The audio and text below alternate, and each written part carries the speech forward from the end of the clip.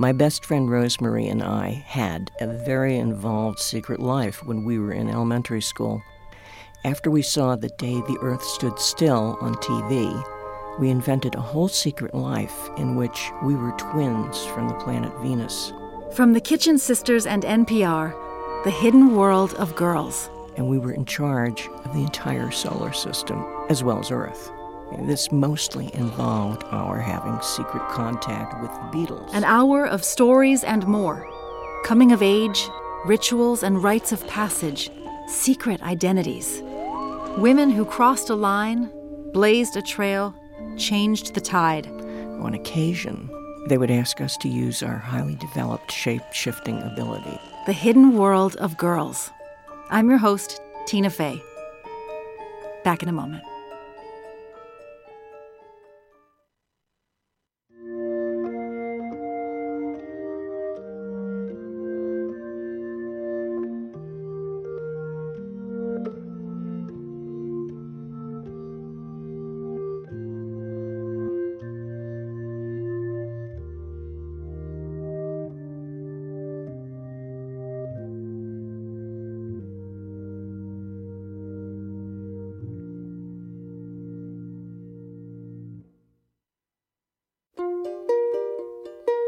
From the Kitchen Sisters and NPR, welcome to The Hidden World of Girls.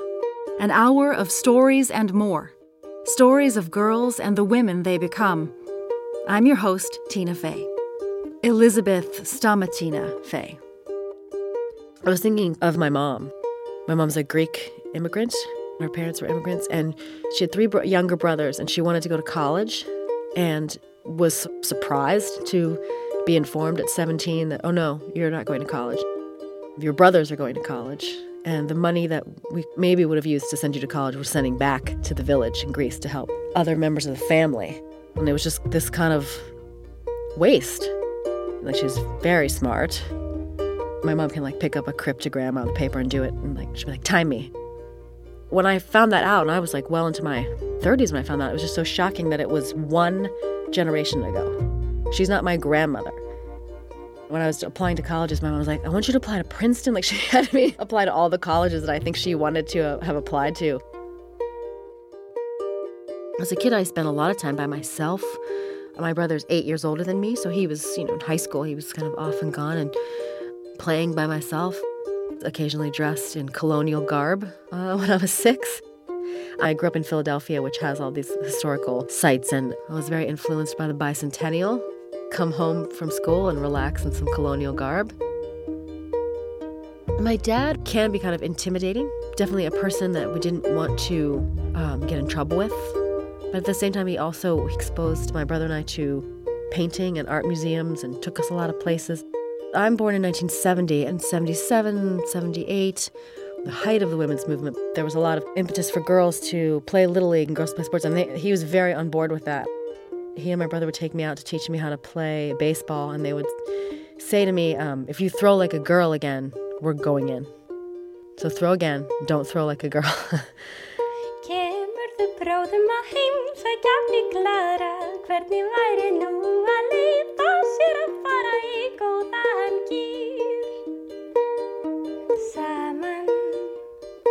The Hidden World of Girls. These stories travel the world, from the dance halls of Jamaica to a racetrack in Ramallah, from a roadside in Russia to a slumber party in Manhattan, from the middle of the city to the middle of nowhere. We begin our journey in the dunes of the Sahara.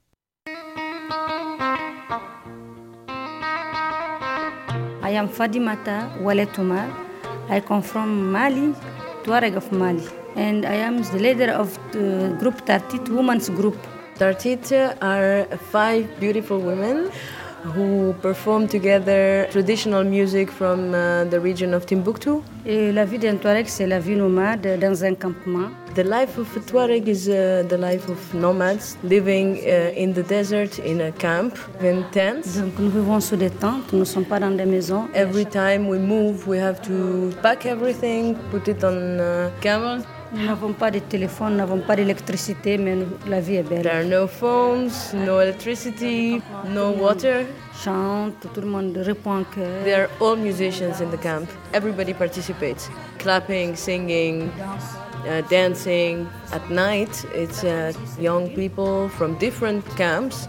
They gather on a dune, just use the moonlight. Il a dit qu'on rase la fille jusqu'à 10 ans. Until a girl is 10 years old, they cut their hair. They stop cutting the hair when she's 10 so that when she becomes a woman around 12, 13, she has already beautiful hair. Beyond the Tuaregs, if someone doesn't love you anymore, you have to leave him. They say that, well, the more time you divorce, the more beautiful you are. And successful. Within the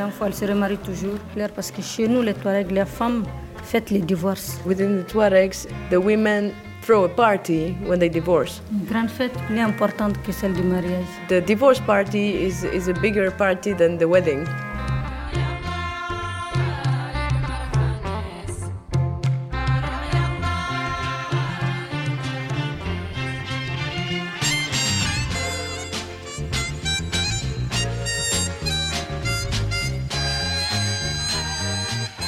The inspiration for The Hidden World of Girls came from reading the obituary of Lula Mae Hardaway, Stevie Wonder's mother.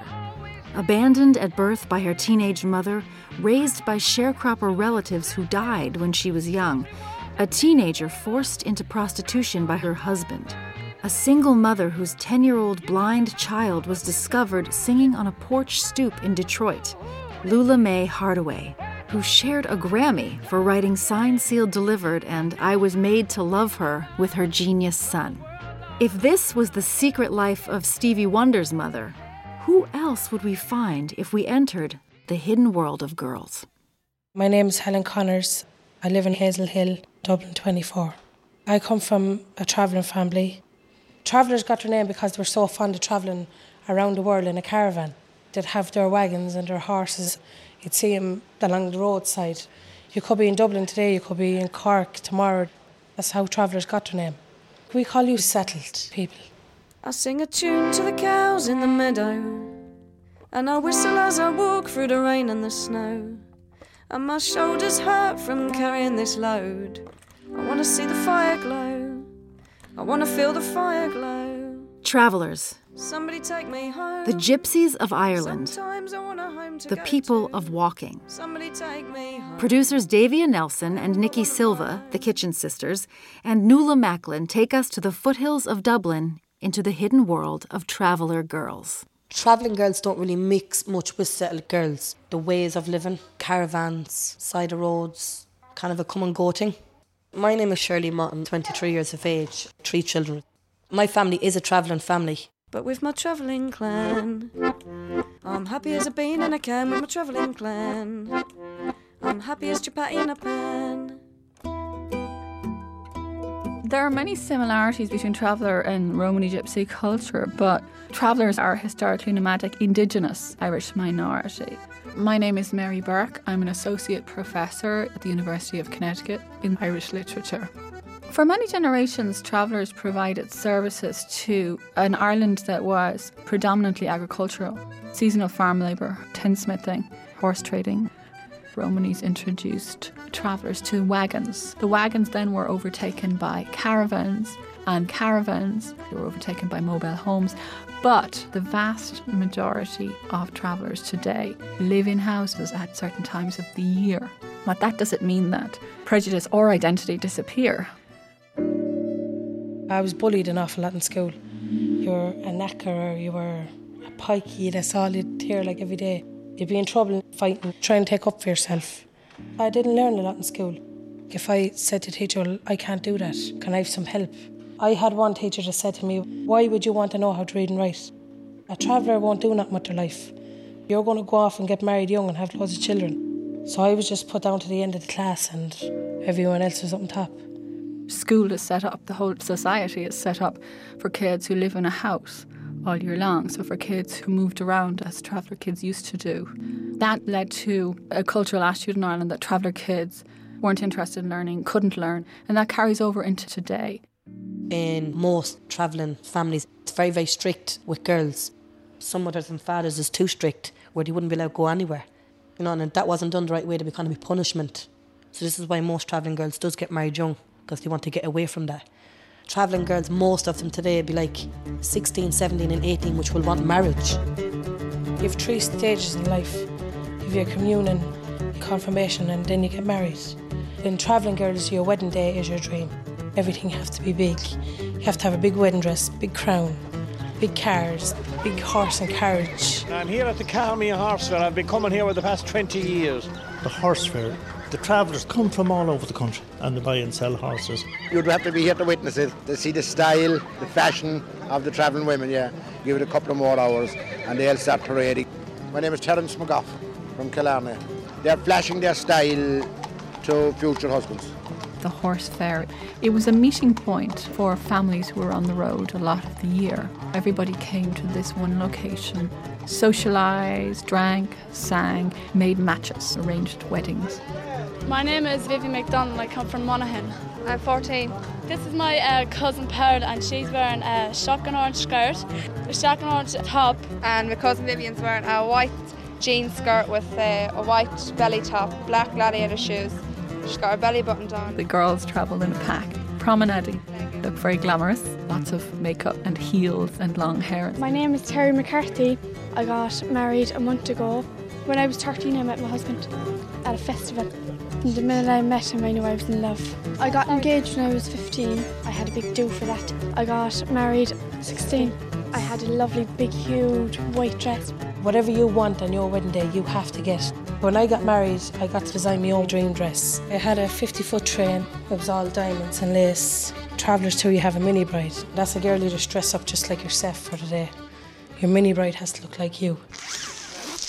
This is a satin dress and it has sequins on the bottom of the train. My name is Tracy Hughes. I'm in the sewing business 26 years. The travelling community, they come over now to us to get their outfits made. They're unbelievable for glam and for bling for these weddings. My name is Jennifer Hughes. I do a lot of clothes for travellers.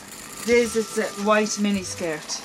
I used Elvis as inspiration, his white lycra suit, the flared one that he wears to his last concert. There is a lot of money involved in traveller weddings, both in terms of substantial dowry payments and putting on a good show. Rosaline McDonough, a contemporary traveller activist who writes on traveller themes, sees this wonderful ostentation that's often on show at traveller weddings as a kind of defiant traveller aesthetic. As women age in traveller culture, they gain power. They often outlive the men. They can become matriarchs within the culture, particularly if they have a large family. There's prestige attached to being the mother of many. The travellers, when I was a kid, they used to come around our houses making pots and pans and doing odd jobs. And in return for that, they might get milk and bread and potatoes.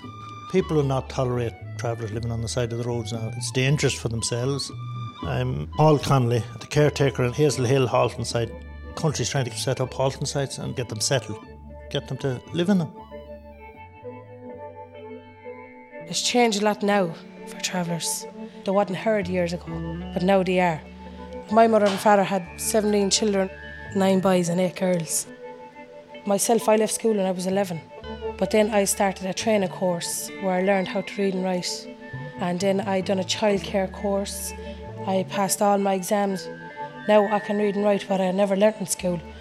I can learn it myself. The Hidden World of Girls continues in a moment.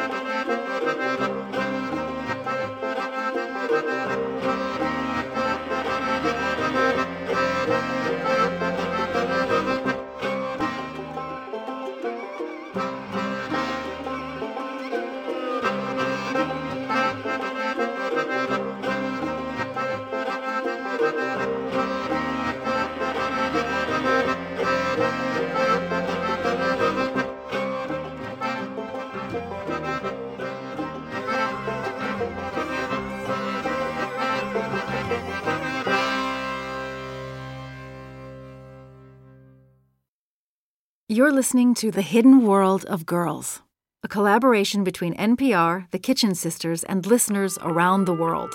I'm your host, Tina Fey. You have 87 new messages. Hello, I'm 12 years old. I'm on the New Moon Girls editorial board. I ran away from home at age 15 and put myself through art school, go-go dancing. My daughter got training as a car mechanic, opened a garage in Burlington, Vermont called Girlington. Thanks for calling NPR's Hidden World of Girls phone line. I'm Tina Fey. The Kitchen Sisters are gathering stories for a new series about the secret life of girls around the world. We're looking for stories about coming of age, rituals and rites of passage, women who broke a trail, crossed a line, changed the tide. Who should we know about? Your mother? Your mentor? The girl next door? You have 4 minutes to tell your story. My name is Liz Lenz. I have 4 sisters. Whenever one of us turns 13, my mother has this big makeup coming-of-age ritual where she'll sit you down and do your colors. She finds out if you're a fall or a summer. She teaches you how you put on eyeliner, start on the inside of your eye and then move out, eyeshadow. This is her gift to us to help us into that transition between being girls and women, that you know how to look appropriate. Hi, my name is Brooke Spotted Eagle. I belong to a women's society on my reservation in South Dakota, the Braveheart Women's Society. My mother is one of the founding grandmothers who brought it back to life. I saw the hidden world of girls and think this would be an amazing opportunity to share with other Native women a Ishnati coming-of-age ceremony for our girls. Thanks. Bye. The Braveheart Women's Society, coming of age in South Dakota. Childhood was really rough, lost and floating and drifting and just trying to survive. Didn't feel like I had a place on earth. My name is Marissa Joseph. I'm 21. I live in Ihangtawan Territory in South Dakota. I was adopted as a newborn. A large part of my life I was kind of just bouncing between family members. I was a pretty strong alcoholic in my early teens and just on a really bad path. I didn't know who I was and what I was looking for and what I needed, and had really wanted to not live anymore. In the summer of my 14th year, I went to Ishnati and I felt like I was found. In the Braveheart Society a long time ago, the women would retrieve the dead from the battlefield and do what they could to help the family. In a way, we're doing the same thing, bringing back our people from emotional death. My name is Faith Spotted Eagle. We're in Lake Andes on the Ihangtawan homeland near the Missouri River. It was in 1994. We went around 3 or 4 states and we interviewed grandmas. We asked them what they remembered of Ishnati coming of age. In the old days, as soon as a girl got her first moon, her first menses, the family would take them immediately and you would isolate yourself from the rest of the camp and they would begin teaching you. So we symbolically set up 1 camp a year and we have the girls come in for 4 days. 1 over to the north. Bring it back. 1 over to the north. There. Yeah. From the very beginning, you need to put up your own teepee, your own lodge. You need to have that strength to house yourself. Where's your door at? On the girls' teepees, you have to have 13 poles. We use 13 poles because we have 13 moons in a year. See, they're close. That's why we call it a moon camp, because it's a special time for women Quickly. to learn about themselves. The rain's coming. These 4 days, it's their sacred time. The girls can't feed themselves, they can't touch food, they can't drink water themselves. The mother or the auntie or whoever they bring with them has to do it for them. I was like, oh my God, I don't want to do this. Your mom has to feed you and give you water, and I just didn't like my mom. These 4 days, it's treating them like a baby one last time before they become young women. The feeding, it became kind of a little heartbreak, that bittersweet feeling, because no longer will she be my little girl to feed anymore. You really began to start the foundation of what that adult relationship is with a mother and a daughter. I'm Teresa Hart. I didn't have this, when I became of age. Growing up at a boarding school, they came from the BIA and took us, and I must have been 5. I'd never seen my mom and my grandma and grandpa for 9 years. They assigned us a little first grader, and we had to teach her English. I'd braid her hair and take care of her. Then they'd switch everybody all around again, and I'd get another little girl, and they wouldn't let us get close to each other. Every year I try and teach what I know, bring that back to recreate that feeling that I felt. This year I taught them how to make ceremonial food, the bapa, which is dried buffalo meat. Then they pick buffalo berries. They'll gather sage, and over here, wakainchida, the woman's medicine. Men can't go to the girls' camp. Little boys can, like Baby Jay, who is still pretty young. He goes in the morning and sings to them and wakes them up. My Dakota name is Oyate Yushkimpi. That means the people are happy to see him. This is like my second year watching the fire.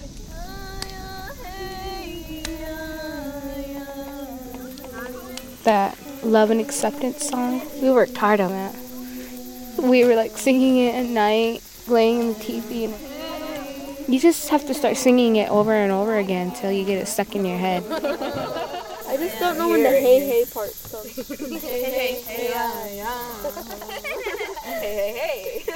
We talk to them about modesty and courtship, pregnancy, and suicide, and not being afraid of doctors and having to get a checkup. Sexual abuse and incest can pose a huge problem within families. And we're always talking about this concept of a camp circle. We can't be attacking each other and doing this mean girl stuff. Come on, everyone, get up and dance. Don't be shy tonight. Quit standing by the door. Hit the floor, young and old girls. My name is Madonna Thunderhawk. As a grandmother, I just wanted to come and spend a few hours. This is part of what I need to do. At one time, all of this was underground. We only got the Native American Freedom of Religion Act in the late 70s. Up until that time, it was federal law that Indian people couldn't practice their sun dances and ceremonies. So we had to stand our ground to have these things out in the open again. When I went to Ishnati, my grandmother gave me the name Wamadi Khotawiya.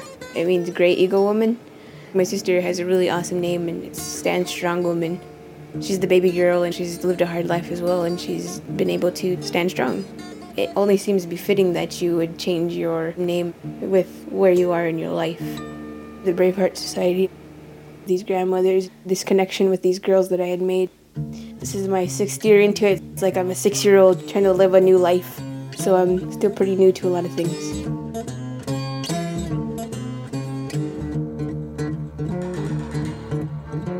The Hidden World of Girls.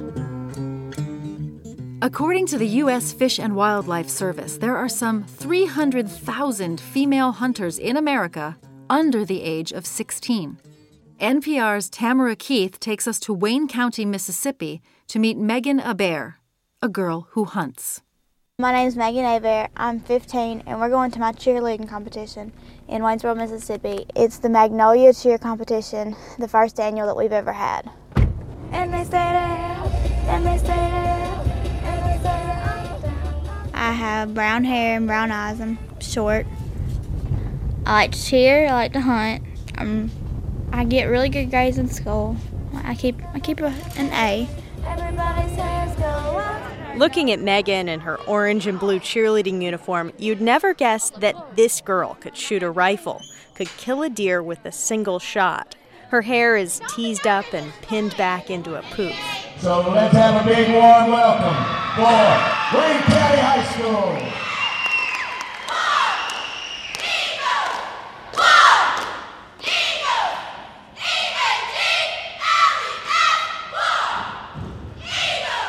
Megan is tiny, one of the girls who flips through the air like a rag doll.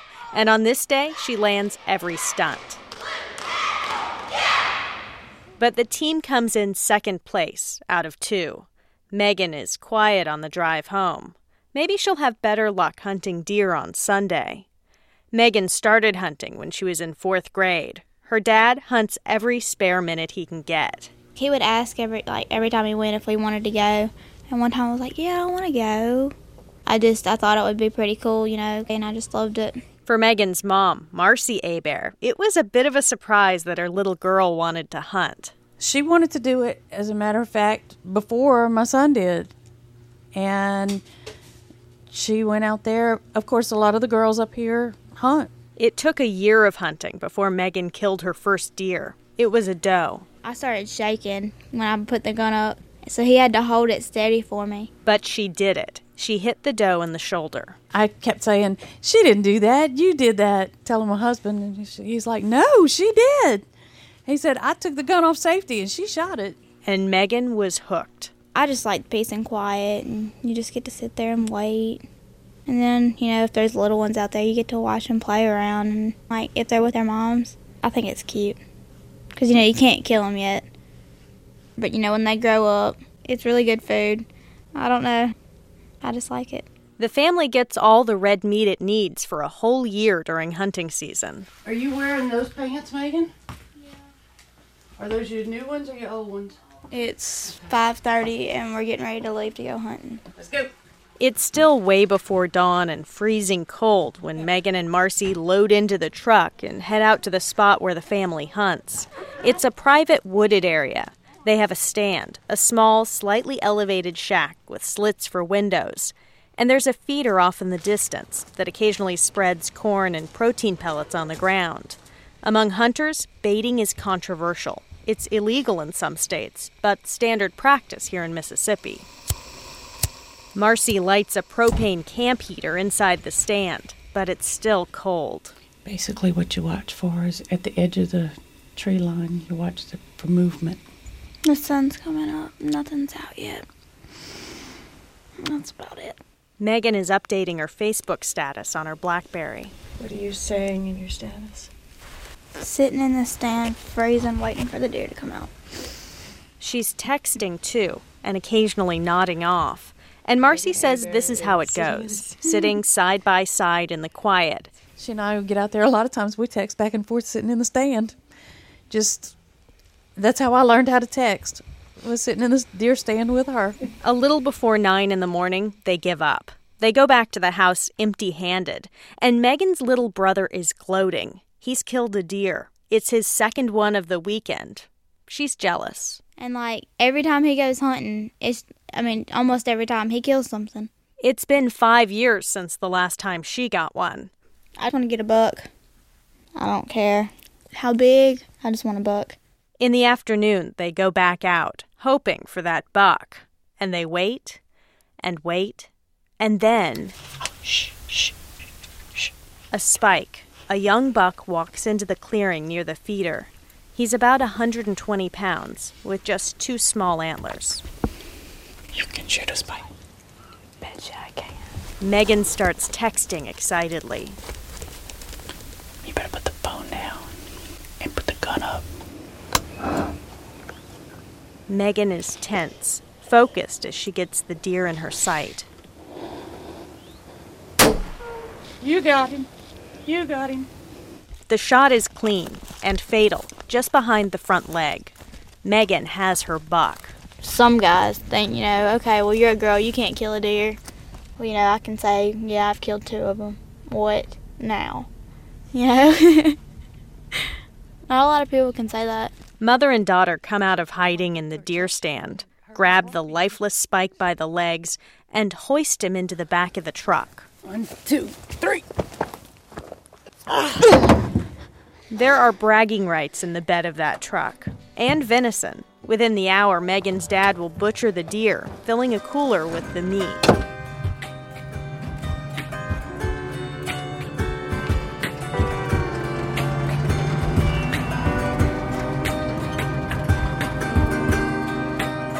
The hidden world of girls.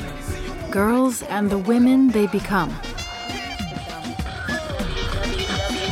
Sama-FM.com Before the Intifada 2000 and all the walls, I used to go to Tel Aviv with my car. I used to have a yellow plate, but now no. If I want to go to Tel Aviv, I have to go on taxi. I love cars, I love racing. I love speed. I used to go to the sea, have a sun, a tan, and drive there 100 kilometers per hour. I put the music loud, maybe Shakira. I love Shakira, she's my idol. Oh baby, when you talk like that, you make me go mad. So be wise and keep on reading the signs of my body. I like Arabic music too, I love it. For me, just to go at 10 o'clock in the night and go for a ride to the sea and come back, I feel good. From the West Bank, producer Sandy Tolan sent us these recordings from a racetrack in Ramallah. The Speed Sisters.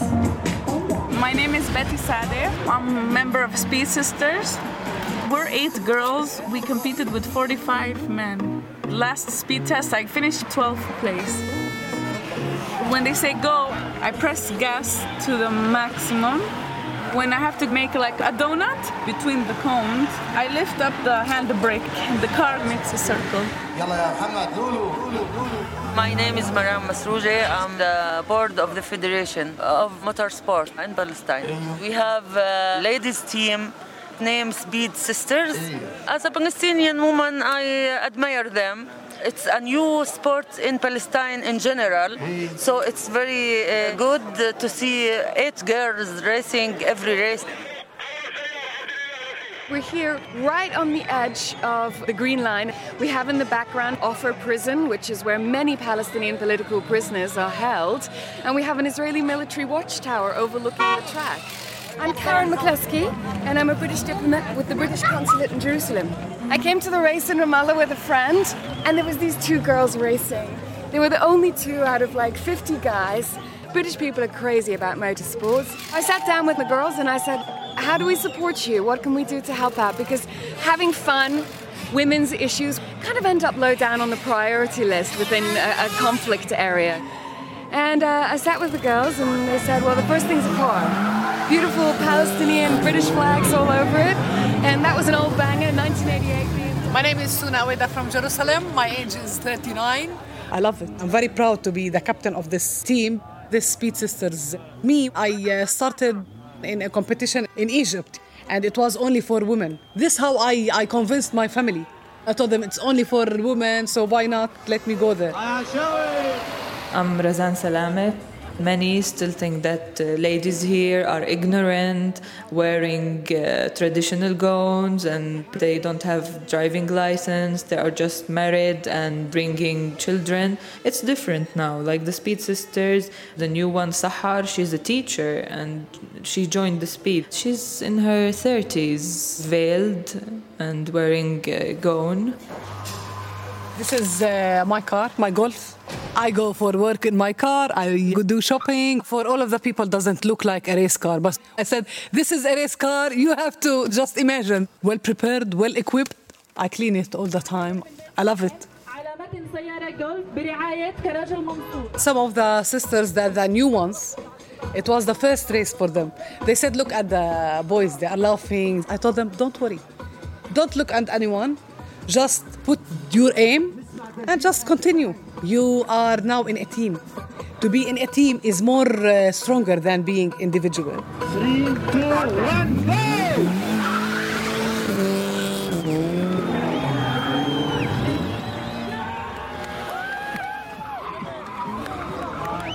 The Hidden World of Girls.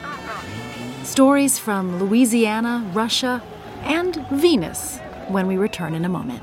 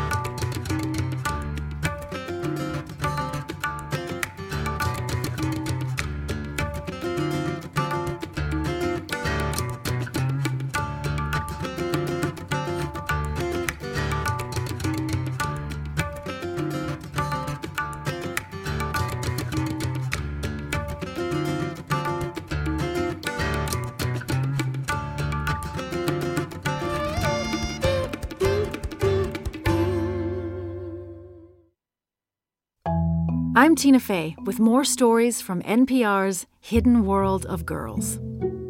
Hidden worlds. Violence, crime, inexplicable events that shape who we are, that happen before you even know what hit you. The Kitchen Sisters take us to Louisiana into a story of crime, family, and reckoning. Deborah Luster, One Big Self.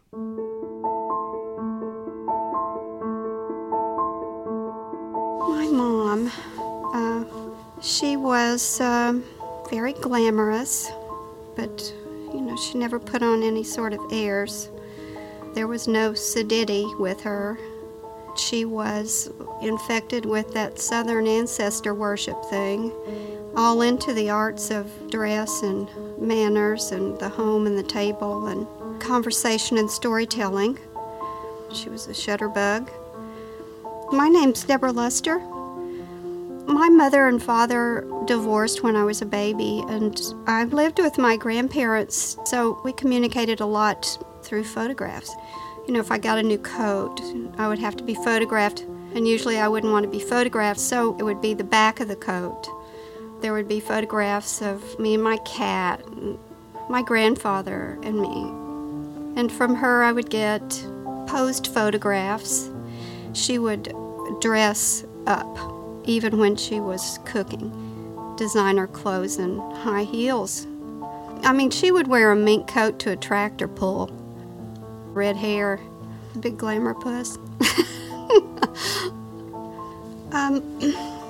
My mom was murdered on April 1st, April Fool's Day, 1988. She was murdered in her bed by a contract killer who came in through her kitchen window, down her hall, and shot her 5 times in the head. And so, since I was the only other person that had seen this guy, I reasoned that he might be after me as well. So for about 7 or 8 years, I was pretty much a mess. After she died, I started trying to photograph. My mom had photographed constantly. My grandmother had photographed constantly, documented our family. Sort of something that I could think to do to try to dig out a little bit from the place I'd found myself. My name is C.D. Wright. I'm a poet, and I collaborate with the photographer Deborah Luster. Debbie had moved to northern Louisiana, to Monroe. She started noticing that the landscape was fairly emptied out. Then she noticed that it was fairly emptied out, but for the fact that there seemed to be a lot of prisons. And she thought, well, maybe that's where everybody is, which in fact is where everybody is. While I was scouting to photograph in northeast Louisiana, I just kept coming across these little prisons. It was a Sunday afternoon, and I knocked on the prison gate, and the warden came out, and I asked him if I might photograph some of the inmates there. I photographed there once and realized that it was a project that I had been looking for a long time, something in response to the murder of my mother. It was like it lifted when I went in the gates. It became something else. She got entrance to the women's prison at St. Gabriel and the minimum security male prison in a place called Transylvania, and Angola maximum security prison. I started taking very straightforward, formal portraits. Most of the inmates posed themselves. Some of them wrote messages that they held up. One woman wanted to hold her shoe. I photographed in the cotton fields. They still pick cotton by hand at Angola. I photographed the women at their Mardi Gras celebration, the Halloween haunted house at the women's prison. All these costumes, alligator girl and rat face, and one inmate sits in an electric chair and the other is the executioner, and she throws a switch.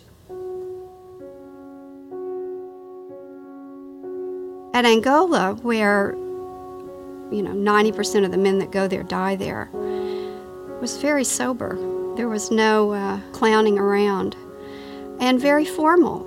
The way they would pose themselves was very sort of 19th century.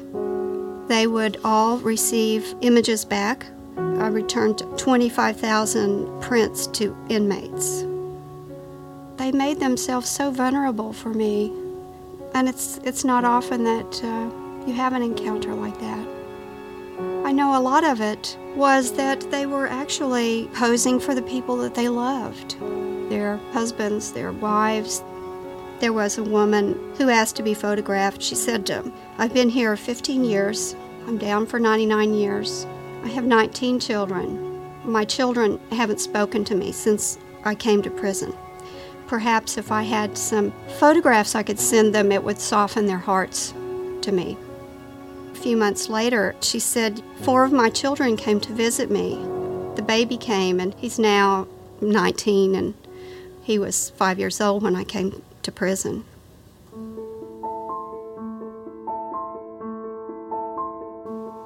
The last photograph for many of them is their mugshot. Debbie's working out a long-term relationship to violence. My mother, I think it's the kind of thing she might have done. She had this way of looking right through the veneer, right into people. She could sort of see the bottom in people. She liked to photograph her family. The food on your plate, you brushing your teeth. She photographed what she loved, and that's what she loved.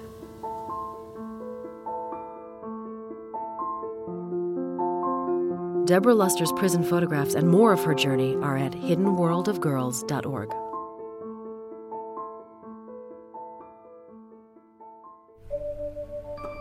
My best friend Rosemary and I had a very involved secret life when we were in elementary school.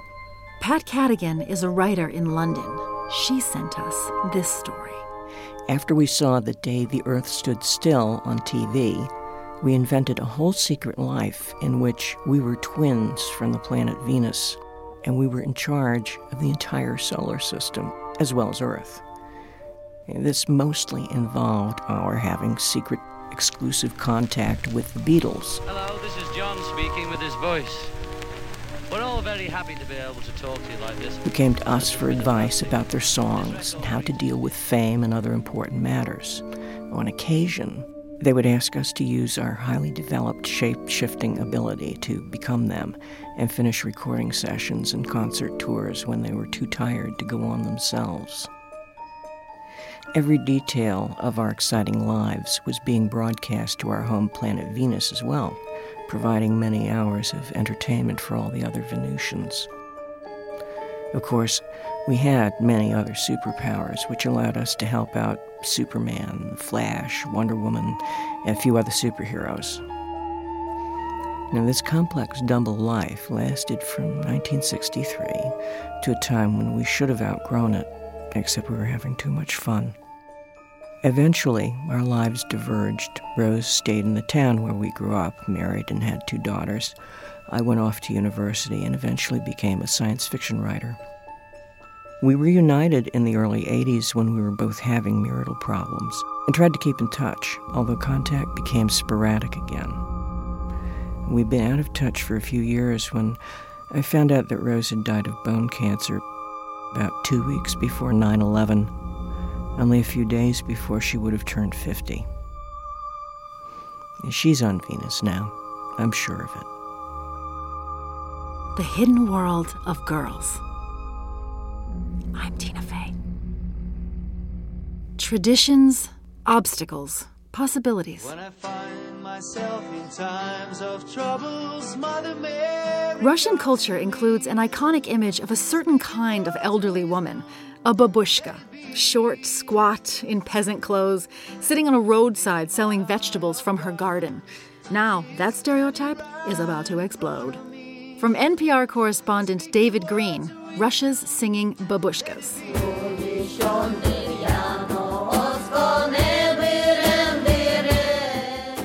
These are the Buranova Babushkas, a group of elderly singers who've been charming audiences across Russia. The dozen or so women, mostly in their 70s and 80s, are singing this Beatles hit translated into Udmurt, the native language of their region in central Russia.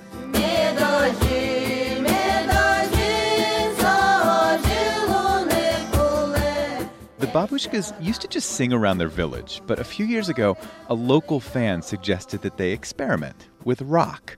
The ladies got to translating, and they began covering songs from iconic Russian rocker Viktor Tsoi and Western bands like the Eagles and the Beatles. YouTube videos went viral. They were invited to audition for Eurovision. The message from these women became clear. It can be hip to be a babushka. I went to meet the babushkas 600 miles east of Moscow. Their tiny village, Buranova, is like so many others in Russia. Old wooden and brick homes, dirt streets that are largely empty as an older population is dying off. We met in one of the babushkas' kitchens, and here's how I was greeted.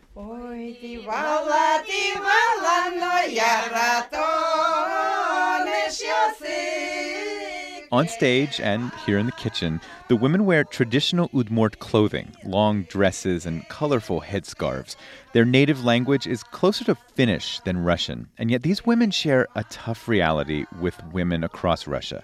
Because of a history of hard work and alcoholism, life expectancy for men in Russia is 62. Russian women generally live more than a decade longer and so often live their later years alone. For these babushkas, music has become a reliable companion. 72-year-old Valentina Pyatchenko left her alcoholic husband in 1984, shortly before he died. She got along on her own, but it was tough. 13 years ago, the tiny woman was using an electric saw to build a new porch. Somehow it takes the sleeve of my sweater and her lower right arm was cut off. She showed me her prosthetic arm. It's too heavy to wear all the time, but she puts it on for concerts. And at those events, she sings, she smiles, and life seems okay. I'm an optimist, Pyatchenko told me. You'll never hear me complain. The senior member of the singing babushkas is an even tinier woman named Yelizaveta Zarbatova. She's 84, and she performed a solo for me over tea.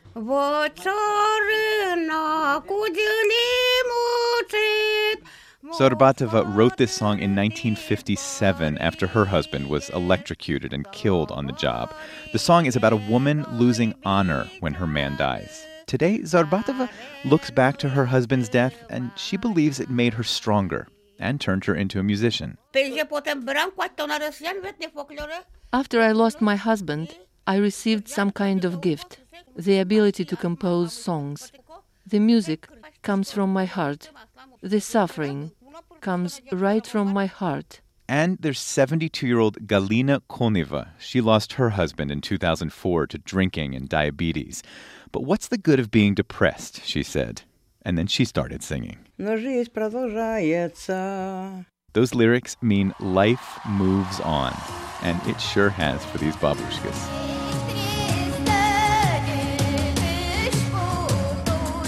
Last year, the babushkas were invited to the finals of Russia's Eurovision Music Contest. The flashy stage design and the neon lights seemed better suited for a Lady Gaga concert. But the babushkas soaked it all in. They danced around, beaming as they sang about how to raise children and how to sow the seeds of the land.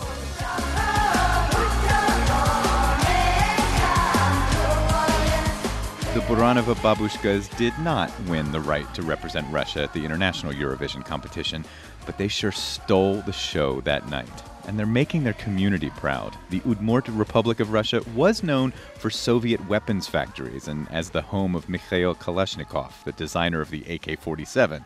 Resident Alexander Pilin says this may be changing. Now I think it's Buranovsky Babushki. It's the best brand in our republic. And we're walking now into a building that is called the Dom Kultury. That is Russian for the House of Culture. And it's an old brick building that the babushkas still use today for their concerts, for rehearsals. And we're going to get our own concert today, it looks like.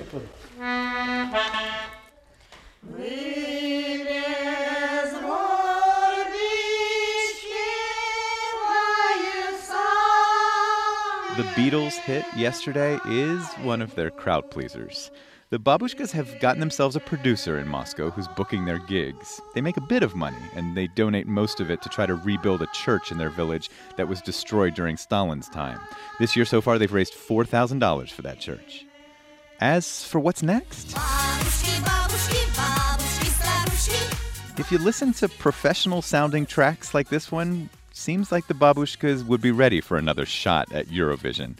Mostly, though, they're just having fun on the road and enjoying each other's company. David Green, NPR News, Moscow.